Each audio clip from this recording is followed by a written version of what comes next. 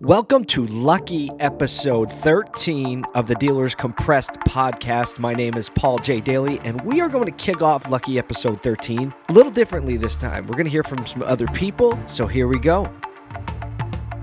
You're not educated and executing in the new digital world, you're basically irrelevant. Guys like us can be like, you're dead. And then you can be like, oh, it's 2019, I'm not dead yet. Until you're dead in 2022. And that doesn't feel any better.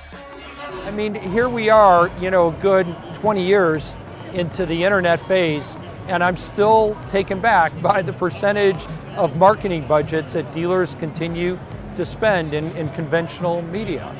So some of these are newer opportunities, some are old existing opportunities, but the point is making money today is a game of inches. Finding there's a lot of dealerships, whether it's your dealership's digital marketing, that you're uploading this stuff to YouTube or you're uploading this to social media, you're uploading the content, whether you're the dealership or your individual salesperson or the internet director or digital marketing manager, you're not optimizing the content. You need to do something. The option of just leaving it there doesn't make sense to me. You can't sell something to nobody. You need an audience. If you start making content and showing your expertise and passion and kindness and quirkiness and other passions, you will become unstoppable. If you do not put in that work, you will lose. So how's that for a fire hose? We had, if you didn't recognize the voices, the first clip was from an in-person meetup I had with Gary Vaynerchuk, founder and CEO of VaynerMedia. Second clip was from CBT News interview of Jim Fitzpatrick, interviewed Dale Pollack. That's Dale talking about marketing spends, which you don't hear him talk a lot about, actually, so I was pretty interested when I found that. The third clip was from Sean V. Bradley, founder and CEO of Dealer Synergy, talking about content and where it goes and what you do with it. And finally, we closed it up, little bookend of Gary Vaynerchuk on the back end, talking about content creation in general. And if you're not doing good content creation that you can be passionate about and doing it well, then you will lose. Little different flavor today on Lucky episode 13. And the point that I want to talk about today is this modern digital communication environment, this ocean of content that dealers are forced to swim in. We have customers that are obsessed with content, whether that is to buy something or to keep up with their friends and family, or to potentially create and produce themselves to share with friends and family. Content, self-expression, customer experience, all of these things are so closely tied together that dealers have no choice but to learn and adapt if they want to win. However, as we know, Dale talks about in the book Like I See It, that we did a whole content series about, he says 70% of dealers are resistant to change. Well, if that's the case, that means that at least 70% of dealers are already behind the eight ball on this. He said, the top 10% of dealers are the front runners, and, they're plowing in and they're starting to create change and executing and doing well. The next 20% are watching what the first 10% are doing. They know something needs to change, but they're not sure what to do about it yet. And then we have the 70% of dealers who say things are going well for me. I don't need to change. It hasn't hit their market, or the necessity to change hasn't become so unavoidable that they've been willing to do it. So today we're going to talk a little bit about content and branding, frankly. A brand is something so much greater than, I'm not talking about, I'm a Ford dealer, or I'm a VW dealer, or I'm a Porsche dealer. I'm not talking about your manufacturer brand. I'm talking about your dealership brand, your group brand. And a lot of times in social media and in modern day advertising and influencing, we hear the term personal brand, right? We also hear the term social media influencer. So those two things are tied together more closely than you think. So let's start with personal brand, not your manufacturer.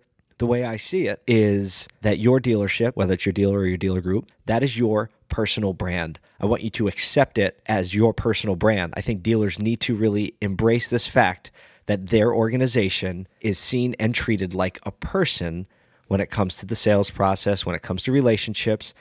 And a brand is not your values. A brand is not your mission and vision statement that everybody works so hard on and nobody knows, right? There's a lot of work to do to make those simpler so that everyone on your sales floor, every customer service, every person in the BDC, everybody understands what your brand is. Everyone understands what your mission and vision is, quickly, easily, simply.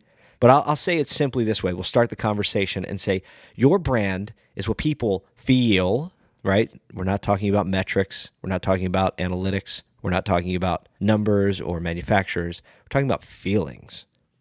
Your brand is what people feel when they hear your name.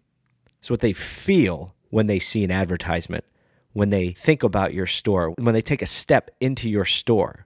It is the feeling. Everyone always uses low-hanging fruit, right? How do you feel when I say the word Apple? How do you feel when I say the word Amazon? Right? Automatically, it conjures up these initial thoughts. So what's the first thing that comes to mind when I say Apple? You're thinking sleek. You're thinking their retail stores in the mall and how tight everything looks. You're thinking about the way they sell, or honestly, the way they don't sell, the way they present. You're thinking about the advertisements for iTunes when you have, the pop culture, the bright colors in the back with the white silhouette of the people dancing. You think of all these things immediately. You think of a relatable brand. And what I'm saying is every brand that you like, you enjoy, you connect with, there's an associated feeling with that brand. And when we talk about personal brand, it's the same thing.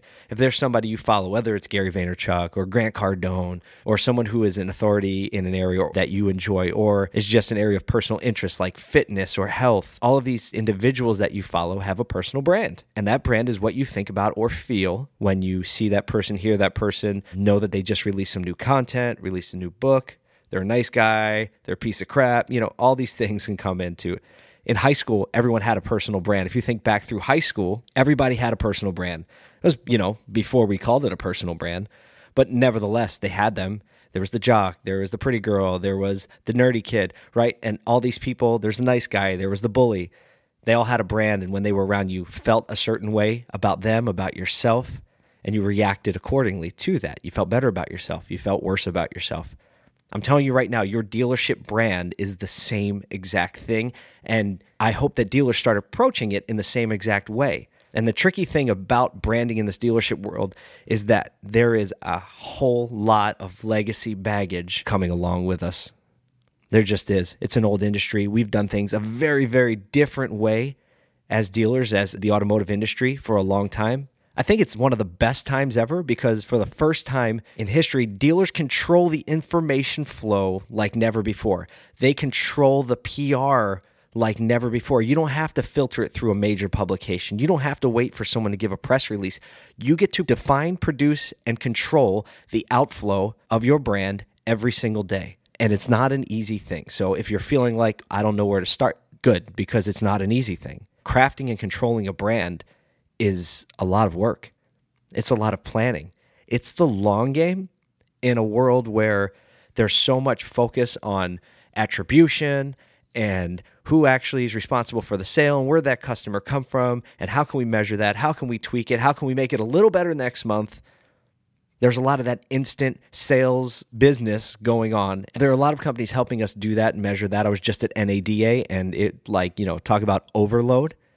Everybody's doing that, it felt like. I know everybody isn't doing it, but a lot of people are doing it. And so there's a lot of focus and health on it.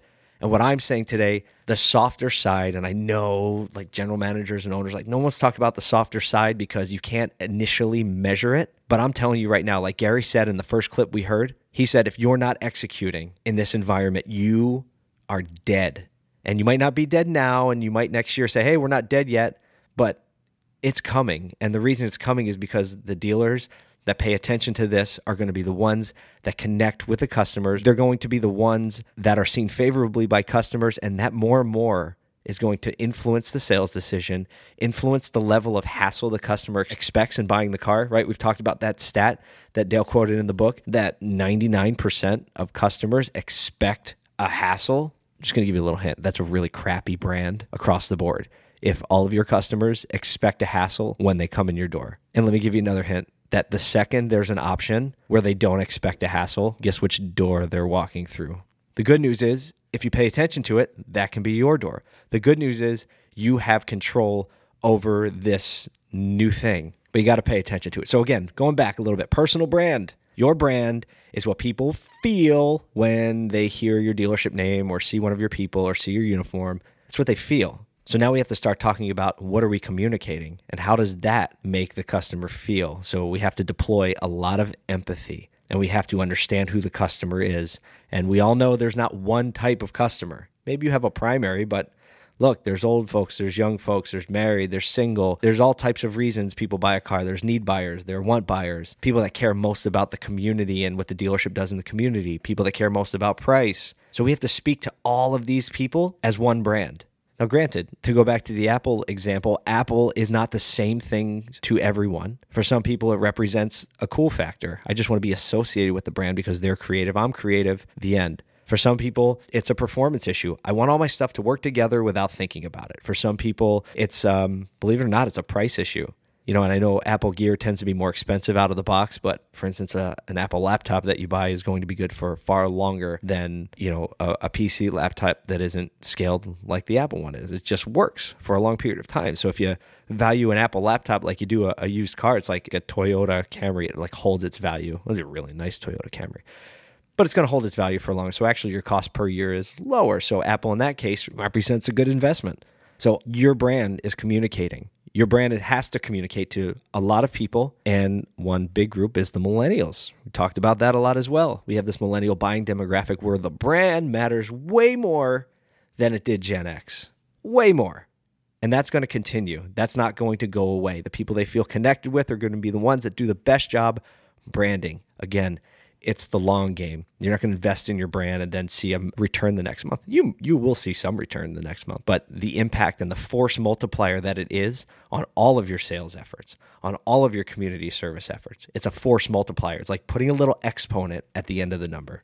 So that's kind of the bit we're talking about today on brand. We talked about personal brand and what that means. We talked a little bit about defining your brand. It's a lot of work. It's very hard to get there yourself. In our creative agency, Congruent, we find it's the hardest thing to do is to create things for ourselves, to create our own website, to create video content for ourselves, to come up with a social media strategy for ourselves. For some reason, it's just hard to do it. And that's because you know yourself, in a different way than you know everybody else. So there are all these preconceived notions you have that you don't even realize you have them. They're just built in and you think that's the way everyone else sees it too. That's false. You're most likely to be delusional within your own walls. So here we are in the middle of Lucky episode 13. And I actually want to touch on what Dale Pollak said. So we're going back to the second clip. I mean, here we are, good 20 years into the internet phase, and I'm still taken back by the percentage of marketing budgets that dealers continue to spend in conventional media. He's just astounded at the split between what dealers are spending on traditional media versus digital media, or new media, or whatever you want to call it. And if you look at your budget and you look at the budget of those around you, I think that you can at least observe the same thing, that there is a disproportionate split in where we're spending the money versus where we know our customers are spending their time. And I think that that also is important to the branding conversation. You're advertising and marketing on traditional channels, and for the, $3,500 to $6,000 a billboard is going to cost you. Do you even really understand what that gets you in branding or social media execution? And I'm not talking about getting clicks to the VDP. I'm talking about building your brand awareness. I'm talking about getting through to the customers that you want to buy. Is it plugged in with a long-term strategy for building the brand? So I think when Dale is kind of surprised at the split between digital and traditional, yeah, a lot of that is, it's just the way we've done it. Or we're seeing some results from it, so we're going to keep doing it. And then in the typical fashion, Dale's always talking about efficiencies. Like, what result are you actually getting for that $7,000?